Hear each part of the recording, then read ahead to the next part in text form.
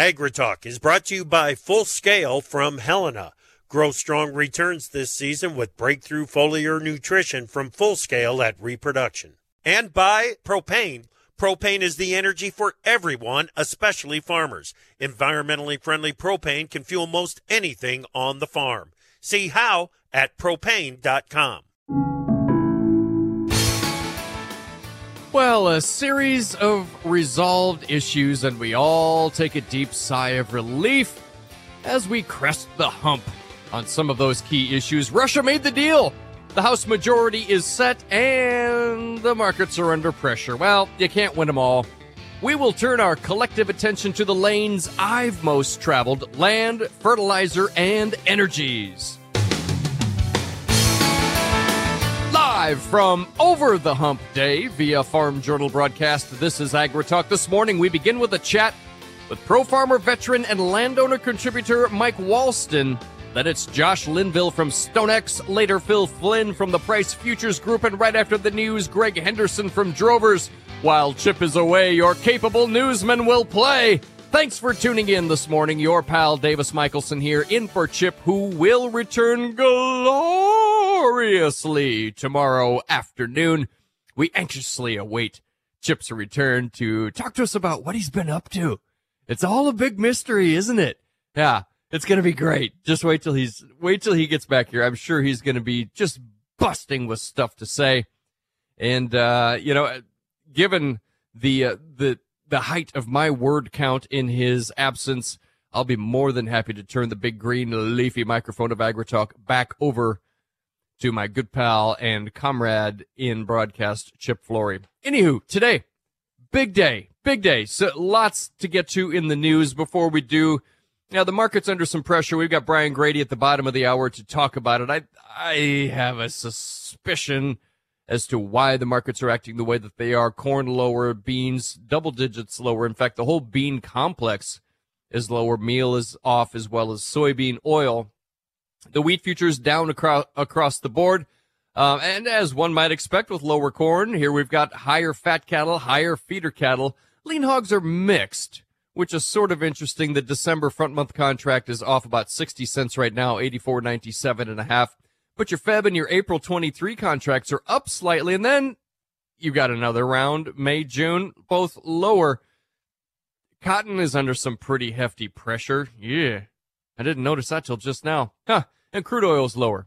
So lots to get to today. We will be talking land, fertilizer, and energies in that order. And I have some very specific questions for some very smart people, so you're going to want to stick around for the entire hour this morning. Glad you're here. Let's get to the news. The GOP has garnered the 218 seats needed to control the House, ushering in an era of divided government and a check on the Biden administration agenda. Most look for Biden to increase his use of executive orders and regulations to fulfill some other goals.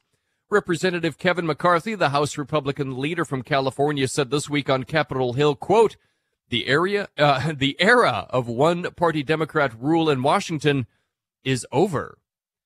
Russia agreed to renew the deal allowing grain and other exports to leave Ukraine through the war-torn Black Sea. UN Secretary General Antonio Guterres said that work was also being done to allow Russia to export food and fertilizer. I want to talk to both Josh Linville of StoneX and Phil Flynn from the Price Futures Group about this particular little nugget here.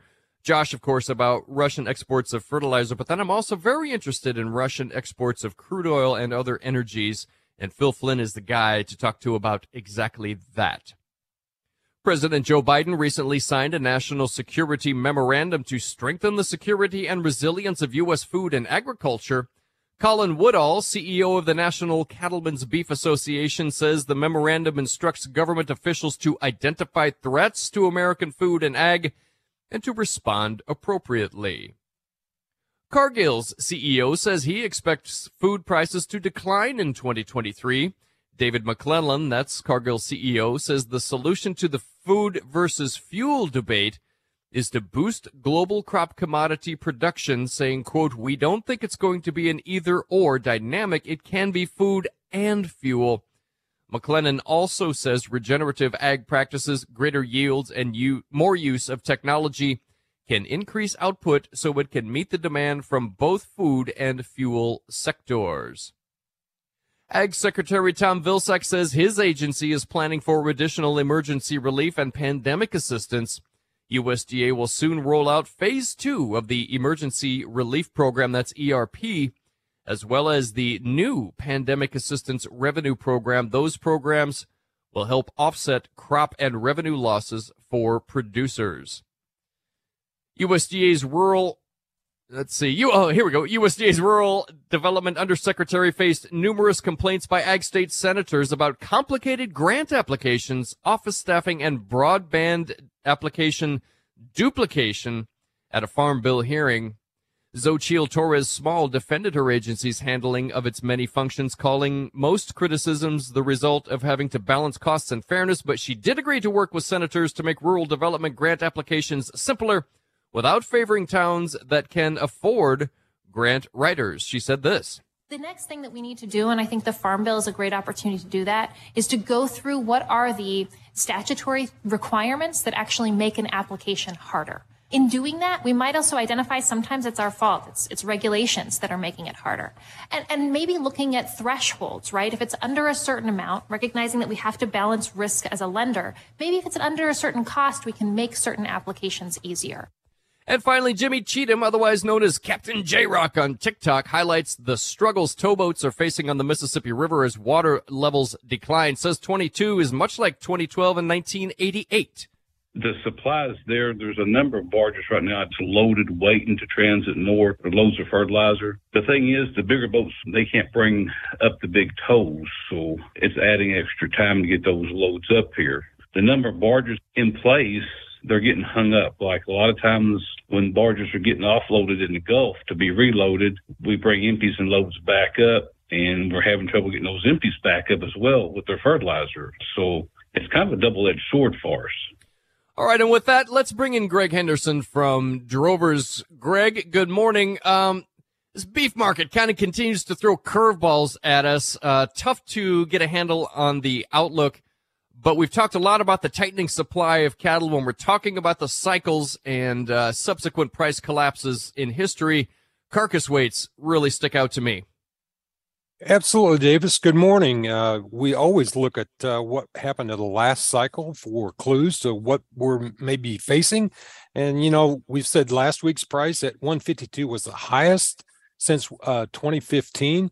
So the price high of the last cycle was a record price in 2014 of 171, Davis. And while we're looking forward to prices increasing because of tighter supplies, we also have to recognize that the last cycle we increased carcass weights precipitously in an effort to make up for some of the fact that we didn't have as many cattle.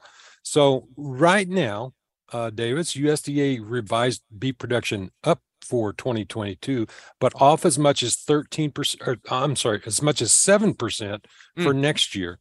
And that would be an indication that they see fewer cattle.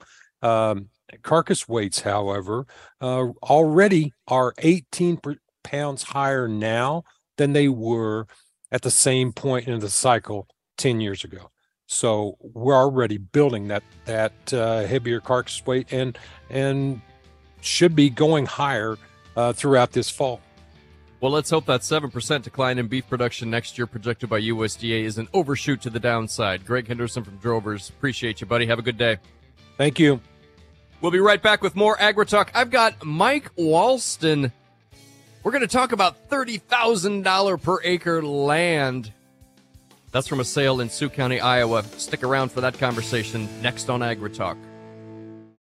From powering irrigation engines to warming buildings, propane has always been a part of American farm life. Now, you can be a part of propane's future and save money at the same time. The Propane Farm Incentive Program is a research initiative that provides farmers up to $5,000 towards the purchase of new propane-powered equipment. In exchange, participants share performance data to make tomorrow's ag operations more cost-effective, more efficient, and more environmentally friendly with propane. Getting started is simple. Visit propane.com/farm incentive to see if you're eligible.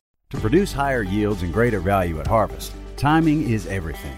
Full Scale from Helena helps soybeans reach their full potential with breakthrough foliar nutrition and reproduction. Full Scale delivers beneficial plant extracts and micronutrients with the added efficiency of ENC formulation technology. It gives your soybeans every opportunity to grow strong returns this season. Contact your local ag retailer or Helena representative to learn more about Full Scale. Always read and follow label instructions and check registration status before use.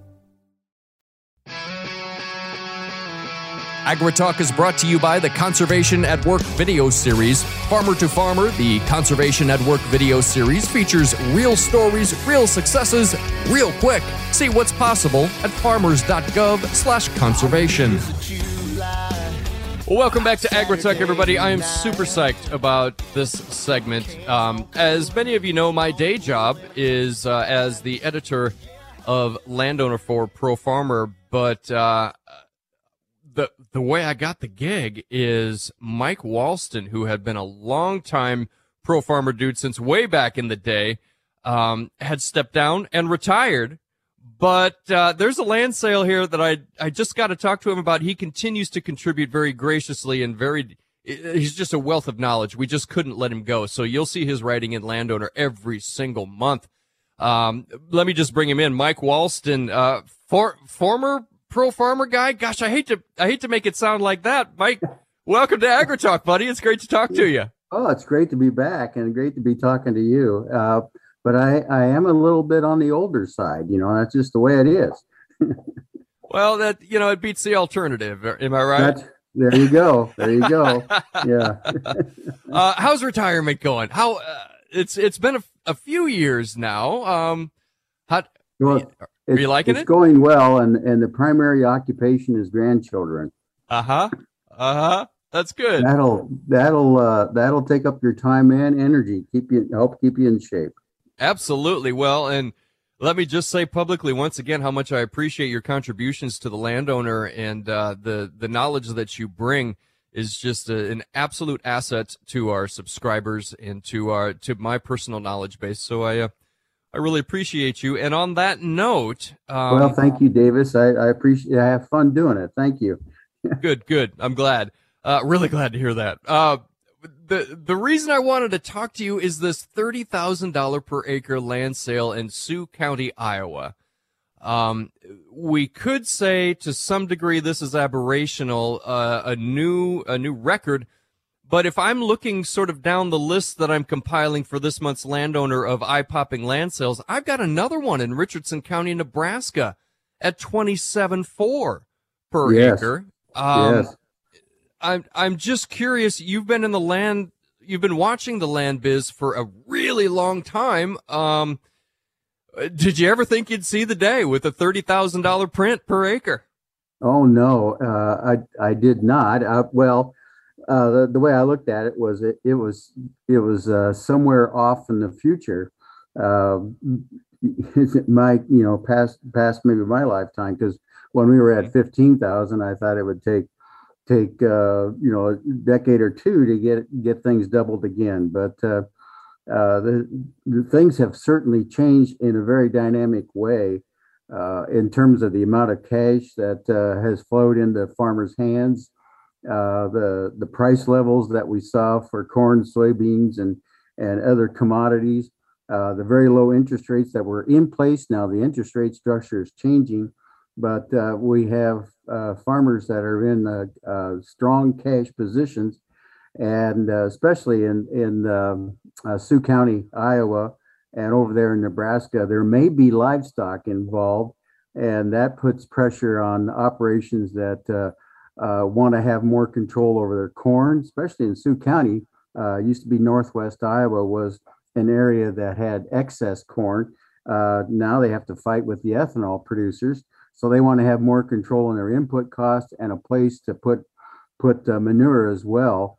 And then there's just a cultural issue up there that the farmers want to put money in dirt, and if it's the dirt land right next door, and that was the case here in that 73 acres up there near Hospers. The field was in half-mile rows. CSR2 was 96.6. the highest you can go is 100. This is a state rating that Iowa has. Other states have used other other indexes, but in Iowa it's CSR2 with a maximum of 100. So you're sitting at 96.6, 73 acres just over the fence.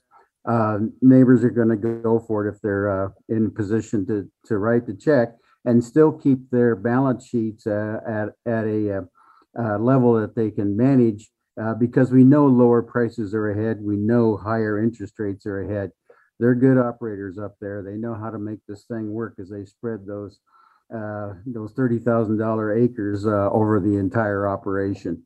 You bet. And according to Iowa Appraisal, which handled the sale, the buyer was a local farmer, with the runner-up bidder also reportedly a local farmer. But I also want to talk to you about a tweet that we got from Steve, who says, quote, just saw 240 acres in Iowa with a 70 CSR2, no sale with no bids at 8,500.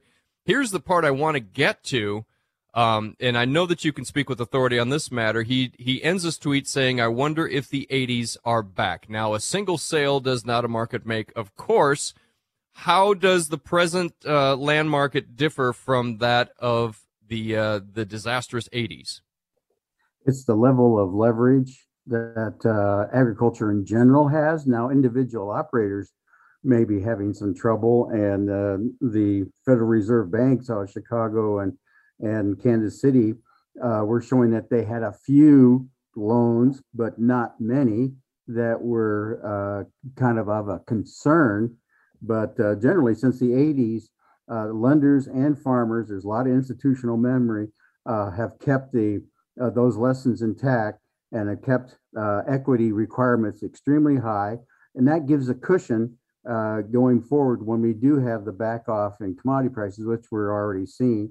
And we also have the back off in prices. Now, we had a pretty strong run up earlier in this decade.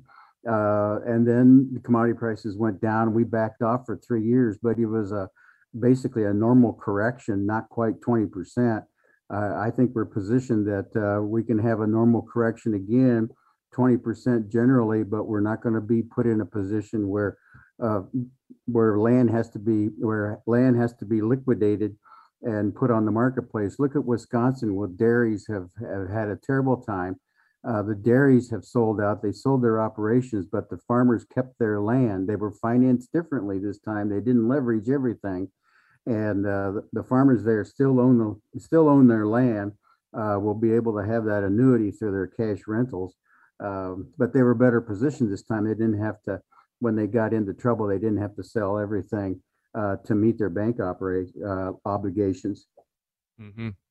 Let's kind of stick with land values. Let's go back to this just a little bit, because I know that over your career you've seen cycles. I don't know. You and I have never really talked if there is a notable land cycle over the course of a predictable time period. It feels like with this sale, we're still on the upswing. What can you tell us about cycles and when this cycle might flip? The cycles are the big cycle is a 50-year cycle. And that one, we hit the peak on that back in 2007, 8, and 9.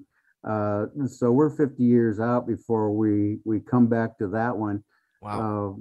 And even then, I'm not so sure that it's going to be as pronounced because of the learning curve that we had in the 30s and learned about what excess of leverage will do. So I'm kind of hitting an old statement here, saying that we're much better positioned, agriculture as a whole, much better positioned, ag lenders as a whole, to work through setbacks in commodity prices and setbacks in interest rates. Coming out of the 80s, we went from adjustable. We had adjustable loans for one thing. And interest rates went from 9% to 22%. So you had adjustable loans that just did everybody in. Now we do not have adjustable loans. A lot of this land has been financed for 4% with a lot of equity in there. It's a lot different economics, and one that we can manage our way through. There will be setbacks. There will be write-downs in some the balance sheets for some of the value of farmland, but not the extensive destruction that we saw in the 80s. Mike, I gotta wonder. I hate to take you away from the grandkids any more than I have to.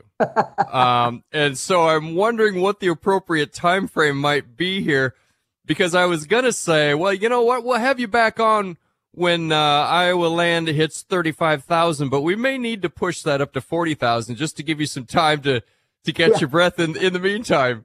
There you go. Well, I appreciate that. The grandkids may have their own grandkids by that time. We just don't know. Yeah, that's true. Mike, again, 1,000 thank yous for taking some time with us this morning and for sharing your expertise and the long-term knowledge that you've gathered over a great career. Appreciate you, buddy. Have a great day. We'll talk again soon. All right. Thank you. Appreciate it, Davis. Thank you. That was Mike Walston talking about that $30,000 land sale in Sioux County, Iowa, and of course, a variety of factors go into a sale like that. Will we be able to support prices like that and see these land prices increase? Well, we'll keep you informed. Stick around for more AgriTalk. To produce higher yields and greater value at harvest, timing is everything. Full Scale from Helena helps soybeans reach their full potential with breakthrough foliar nutrition and reproduction. Full Scale delivers beneficial plant extracts and micronutrients with the added efficiency of ENC formulation technology. It gives your soybeans every opportunity to grow strong returns this season. Contact your local ag retailer or Helena representative to learn more about Full Scale. Always read and follow label instructions and check registration status before use. From powering irrigation engines to warming buildings, propane has always been a part of American farm life. Now, you can be a part of propane's future and save money at the same time. The Propane Farm Incentive Program is a research initiative that provides farmers up to $5,000 towards the purchase of new propane-powered equipment. In exchange, participants share performance data to make tomorrow's ag operations more cost-effective, more efficient, and more environmentally friendly with propane. Getting started is simple. Visit propane.com/farm incentive to see if you're eligible. Time for Markets Now with the experts from ProFarmer. And ProFarmer editor Brian Grady joins us this morning. Brian, some pressure on the grains. Yeah, Davis. So the Ukrainian or Black Sea grain export deal got extended, and that's the source of pressure this morning. Heavy pressure, double-digit losses in the wheat market. Corn, it's trading around 6-7 cents lower here at mid-morning, although that's mid-range for the day. Weekly export sales for corn, almost 1.2 million tons, and so that's helped pull corn futures off of their earlier lows. Soybeans, we had over 3 million tons of soybean sales for the week, but yet soybean futures are trading low range here mid-morning, so not having much of an influence there. That was the biggest in like 26 months for the soybean sales, non-rollover weeks, that is. Well, and we just talk briefly about that demand push we've seen? A lot of daily sales coming down the pike. Yeah, absolutely. And we knew the number was going to be big on soybeans and to a lesser degree corn, but because of those daily sales. But yet, the market just hasn't reacted. And we need a big push. Soybeans, the export demand is fine. Corn, it's not fine. And wheat is not fine either. So both those markets need a bigger push. Cattle complex responding to that lower corn? So we're seeing strong gains across the feeder cattle market because of the weakness in the corn market. Live cattle, they're up in reaction to the expectations that we'll see firmer cash cattle trade. The initial numbers have been steady to firmer, so as trade turns more active, we should see an extension of those recent gains in the cash market. Hog futures are narrowly mixed and not showing a lot of action here. That's Brian Grady. Stick around for Josh Linville from StoneX. Opinions expressed on AgriTalk do not necessarily reflect the views of Farm Journal Broadcasting, affiliate stations, or sponsors. If the world is your oyster, we've got pearls of wisdom on AgriTalk. One day I'll flow in Welcome back to Agri Talk, everyone. So glad you are along for this morning's program. Your pal Davis Michelson here behind the big green leafy microphone of Agri Talk. Let me bring in Josh Linville from StoneX. Josh, we appreciate you checking in with us. Lots to talk about. How's it going today? I'll tell you what, it's as it has been for a while now. It's a mile a minute, but we're just doing what we can to stay ahead of it. Right? Yeah. Well, let's start here. The Russia-Ukraine export deal extended. A big sigh of relief, at least for the next 120 days. Your thoughts? Yeah, any of these types of deals, it's always great to see them come to some sort of a conclusion, some sort of agreement, but I don't know how much I trust it. It's one of those things that some of those parties have not been the most reliable. We'll wait and see. I guess remain hopeful, but unfortunately, hope is never really a good strategy. Indeed. Well said. In the bylines, along with the announcement that a deal had been agreed to for 120 days to extend that export deal, the UN was quick to say that they're willing to encourage Russian exports of fertilizers and grains. I'd like to talk about that just a little bit. What fertilizer products would we be talking about? Do we know? I mean, maybe we'll just speculate. But what products are we talking about, and to what destinations might some of that fertilizer flow? Yeah, so when we look at Ukraine specifically, they're not a major fertilizer exporter. They're more of an importer. But when we start looking at Russia, that's one of their big things. They're an energy exporter. Fertilizer is definitely one of those. They are one of the bigger phosphate exporters. They are a major nitrogen exporter. They're one of the top 3 potash exporters. So continuing to keep those flows going out helps continue to hold the S&D for the globe balanced. Now, as far as where it goes, typically it would go all over the world. Now, with this conflict and everything going on, those trade patterns have changed a little bit. And a lot of people have looked at that and said, oh, the prices have to go up. Not necessarily. If their flows are continuing to leave Russia and get out to the world, the global S&D doesn't change. Now, maybe some trade flows are a little inefficient as they start playing politics, shipping more to India and Brazil and countries like that. But the fact that their tons are even getting into the world helps to keep that thing from getting out of hand. Well, as the general global supply increases, it's basically good for everybody. Is that what you're saying? It is, because whether it comes directly to us or it goes to another outfit or something like that, it helps build the global supply. Global supplies grow, demand doesn't change, prices in theory drop. And I guess I'm a little confused specifically on the Russian fertilizer exports, because as I've heard from sources that no, those aren't sanctioned, those are fine, and now I've got the UN General Secretary saying, well, we're gonna make sure that Russian fertilizer exports hit the water. I don't understand. It feels like mixed messages. Have there been sanctions on Russian fertilizer exports? Why would they even mention it? So the only one that put sanctions on Russia fertilizer exports was actually Canada, of all places. A lot of countries, ourselves included, talked about it, but we always fell short. The politicians would get up on the soapbox and we're going to do this, we're going to sanction that, and they, get the roaring applause and pats on the back as they're walking away. But then somebody would grab them and say, yeah, but here's the thing. We really need that fertilizer, or else we can't feed our people. And so people shied away from actually including things like fertilizer on their sanctions. I think the UN is trying to keep anybody from taking it further. We had a couple missiles that fell in Poland, and they don't want the world to sit there and say, fine, round whatever sanctions, now we're going to include fertilizer, because at the end of the day, the world needs those flows. Yeah. Oh, that's interesting.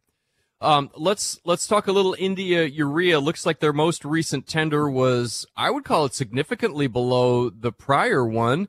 When we're talking global nitrogen prices, does that put a weight on the overall price for everyone? It does. India looked to buy about 1 million tons of urea, and from the sounds of it, they're going to get that, and maybe even a little bit more if they're interested. The thing I'm actually watching now is there was enough participation, and sounds like continued participation.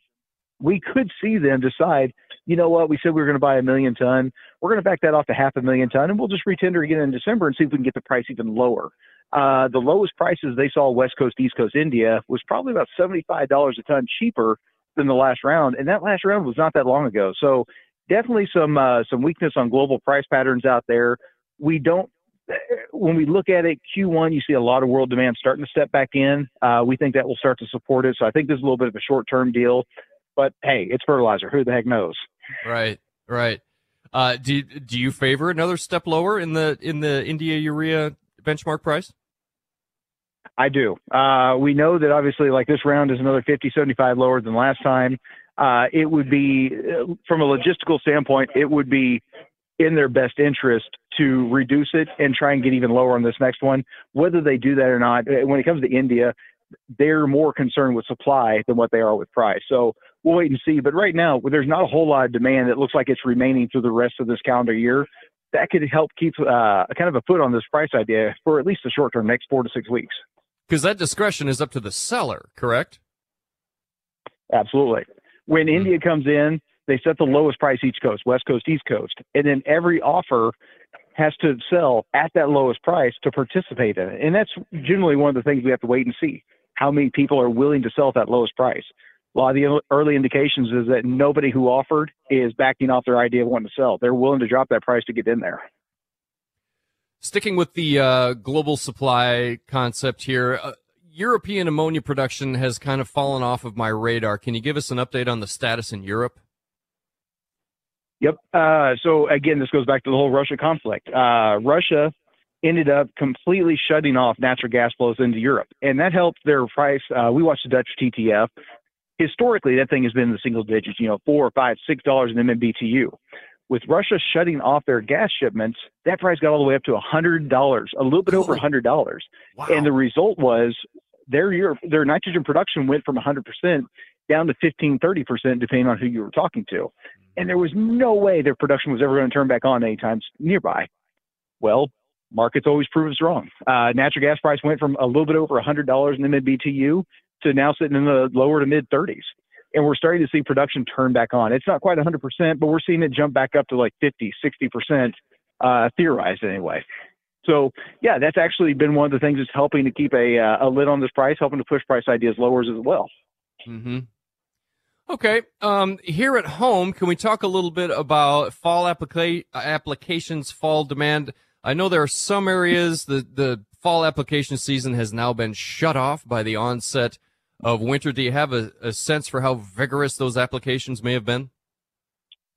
We're hearing from several people up in the northern plains that the anhydrous run was pretty good. I'm not getting a great sense that phosphate potash demand was that great. I think farmers were looking at the price of it and saying, this is still historically high. I'm going to reduce my application rates. I'm going to drag my feet. Maybe I put it on the spring. The fall demand does not look like it's been that fantastic. And we're starting to see that in the Gulf of Mexico. Both the price of phosphate and potash have continued to fall like they have since late March, early April. Now, there needs to be a discussion about if we didn't put anything on in the fall, does that mean we're going to turn around and have a major, huge spring run? Are logistics going to be an issue? There are things we need to watch going forward. But as of right now, fall demand from our sense, it's still early. We're still mid-November. The whole weather thing could turn around and give us a chance to get running again. But as of right now, if we had to draw a line in the sand, we'd say it's probably on the disappointing side. I've seen it said there's been an adjustment. First, it was 21 is going to be pretty good for farmers, but boy, look out for 22. Then it was 22 is going to be pretty good for farmers. Look out for 23. And now I'm seeing things of 2024 is the new 2023 as far as profitability and affordability go. With the red flags, are you in that camp? What are you thinking? I'm not. When I look at it, there's a lot of grains whose stock to use are still very, very low, especially when we look at it from a historical standpoint. So I think as long as that stocks to use thing stays as low as it is, I think that we continue to see prices hold. Is that guaranteed? Of course not. But I do think the opportunities are going to be there. I think everybody's looking at it from just a very generic point of view, and they're just saying, oh, everybody just steps in at once and, buy all their inputs, sell their outputs all at one time, and they're done. I think we can offset that. They may be sitting there saying maybe the opportunities aren't as great. Maybe they aren't as prevalent as what they were in 22 and 23. But I think if we continue to watch this thing closely daily and we look at it from the perspective of, if we buy an input, we sell an output, the opportunities are there. They may not last for weeks. They may not be nearly as profitable as what they've been, but there are always opportunities lying in the weeds. We just have to look for them. It feels like there may be hints in the marketplace we might be over the hump, over the worst of it. From a phosphate potash standpoint, I would sort of agree with that. As we continue to see China ramping up some exports where we thought they were going to be next to zero, that's helpful. Russia exports have continued. That is helpful. And of course, our demand for phosphate and potash is a little bit more, it can move around a little bit based on where the price is. So I think those two markets will figure themselves out. It won't get too out of hand. But nitrogen, unfortunately, when we look at that, when I continue to look at our expected production through 25 and our global demand through 25, that situation gets worse. Unfortunately, nitrogen, I feel like it's going to stay high priced. It's going to stay volatile. Small events around the world that hurt supply are going to have major impacts on price ideas. Okay. All right. So, perhaps some improvements in profitability on the basis of what's happening in the grains. That would really be great. Josh Linville from StoneX, I sure appreciate you checking in with us with your expertise and for taking a trip around the world with us. Be well, my friend. We'll check in with you again real soon. All right, pal? All right, bud. Have a good Thanksgiving next week. You bet. You too. Josh Linville from StoneX. Gosh, I don't know. I almost kind of like the sound of all of that. Maybe we'll be okay after all, everybody. That would be great. Coming up, we're going to talk energies with Phil Flynn from the Price Futures Group. I may just run some of the same questions by Phil Flynn on the energy side and see what he's got to say. I do want to talk refining capacity. I want to talk what Saudi Arabia up to, and of course, a little bit of Russia, right here on AgriTalk. To produce higher yields and greater value at harvest, timing is everything.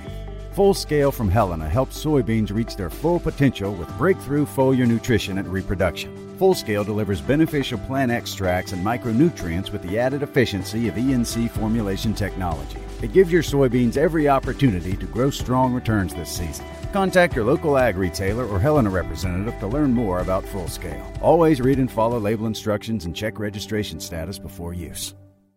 From powering irrigation engines to warming buildings, propane has always been a part of American farm life. Now, you can be a part of propane's future and save money at the same time. The Propane Farm Incentive Program is a research initiative that provides farmers up to $5,000 towards the purchase of new propane-powered equipment. In exchange, participants share performance data to make tomorrow's ag operations more cost-effective, more efficient, and more environmentally friendly with propane. Getting started is simple. Visit propane.com/farm incentive to see if you're eligible.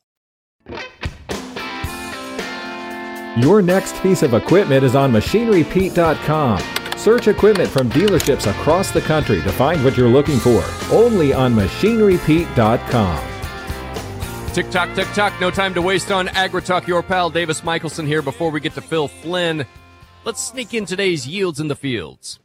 Yields in the Fields on AgriTalk is brought to you by Micro Essentials from Mosaic, the science of more. Discover our proven products. Text YIELDS to 31313. Beloved listener, if you were tuned in yesterday, Wednesday morning for our Farmer Forum, we did Yields in the Fields from northeastern Iowa where they had almost too much rain. Let's go to central Iowa, Jasper County, where a farmer writes, quote, our corn averaged 220 to 225 bushels per acre and soybeans 60 to 65 bu per acre. Pretty pleased, given how dry it was for much of the summer. Yields in the Fields is brought to you by Micro Essentials from Mosaic. Alrighty. Phil Flynn from the Price Futures Group. Mr. Flynn, thank you for joining us on AgriTalk this morning, sir. Great to be here. Great to be here on a day that looks a little scary. A little scary? Ooh, elucidate that. It does. Give me more. No, I mean, I'm looking at the grain markets, which are lower. I'm looking at the dollar, which is higher. And I'm looking at the oil prices, which are plummeting. And really, if you look at the oil, you look at inventories, we're seeing supplies, the tightest level we've seen in a generation. Heating oil supplies, the tightest in 70 years, but the market is going down. And so when I see that, it says to me that the market is anticipating a real dramatic drop in the economy. So this is kind of scary, this market action. Could be because we're getting closer to the holiday and, volumes lightening up. But I'm a little worried that the market is concerned that Federal Reserve action could drive us into a deep recession, and the market's already pricing that in. Wow. Dude, I was feeling all warm and fuzzy until just now. I hate to ruin your day. I know. I'm telling you. No. I don't like to bring you up. I mean, I was kind of telling my clients today, I go, it's a good thing supplies are at a 70-year low, because if not, oil would be back to negative $50 again. Yeah. So I don't, when you get this kind of market action, when it kind of defies, the actual supply and demand numbers that you look at and prices collapse, it shows you that the market is running on fear. Sometimes that fear is justified. It's a canary in the coal mine, which we hope it isn't this time, or maybe it is the market just overreacting to, the possibility of a higher interest rate environment in the future. Yeah.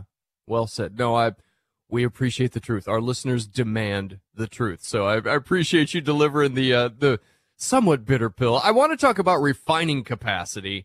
Sure. I saw Janet Yellen, I think it was on CBS, talking about refining capacity. And here's my question. Is building more refining capacity sort of ceding a loss to fossil fuels on the part of the greener fuels, electric vehicle sort of movement? I mean, if they build refineries now, how are they going to limit the use of fossil fuels?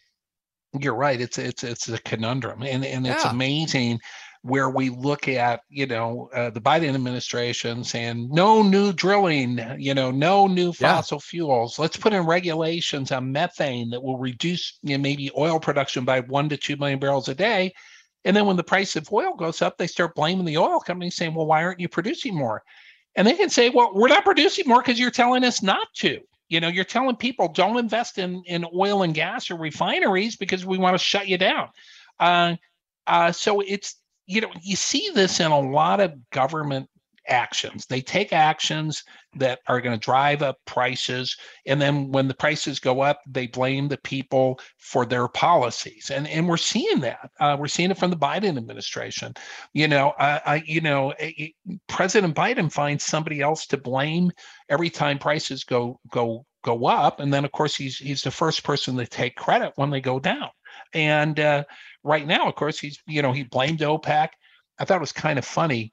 The G20, right? They met. We've got war, between Ukraine and Russia. The economy is in big trouble, and they all boldly made a statement that the economy is bad because of the war in Ukraine. In other words, don't blame us. It's not our fault. The economy is going to be really bad, but it's not our fault. It's all Vladimir Putin's fault. You've got 20 nations that went along with that. I think it's almost comical. Well, and with Republicans taking a narrow margin in the House now, he may have the Republican House as a whipping boy. Do you believe we'll see energy policy moderate in any way with a mixed Congress? Usually not a lot gets done, but I do think there's going to be a lot of blowback from some of the aggressive policies that have been put through. I think they're going to be able to block some of these regulations and definitely block some of the spending that they're going to try to jam through on green energy projects. What bothers me, you have people in this country struggling. You've got people behind on their heating oil bills, and this administration is sending billions of dollars to other countries to promote green energy sources. And while that might seem noble, at the end of the day, I think we ought to focus on, people at home here and make sure they can stay warm this winter, before we write these massive checks overseas. I see a bunch of homeless people here that aren't going to be warm, but we're sending billions of dollars to knock down, coal plants in other countries. I mean, to me, I think our priorities really are out of whack when it comes to energy policy. Well, and especially when you consider China's not going to join the green crowd at all. They're not. No, and neither is India. I think India's proven that over the last few months. And you've got other countries, like that have their hand out saying, well, you rich countries should pay for us to not pollute. And, well, I can see their point, but really, I mean, the reason why they need the handout is so they can pollute more. Phil Flynn, it's been an abbreviated conversation, but you packed an awful lot in there. I do appreciate you being a resource for us on these energy markets. Thanks for checking in, and we'll check in with you again real soon, Phil. I appreciate you. Thank you. Bye-bye. That was Phil Flynn from the Price Futures Group. Man, we covered a lot today. Land with Mike Walston. We had Josh Linville from StoneX, and, of course, Phil Flynn from the Price Futures Group. This afternoon, we're going to talk with Chris Barron of AgView Solutions. Not only a really smart guy with a lot of cool spreadsheets, but also a farmer. We'll get Chris Barron's take on what to expect. And, of course, tomorrow morning, we've got the Friday Free-for-All. It'll be your pal Davis Michelson at the helm.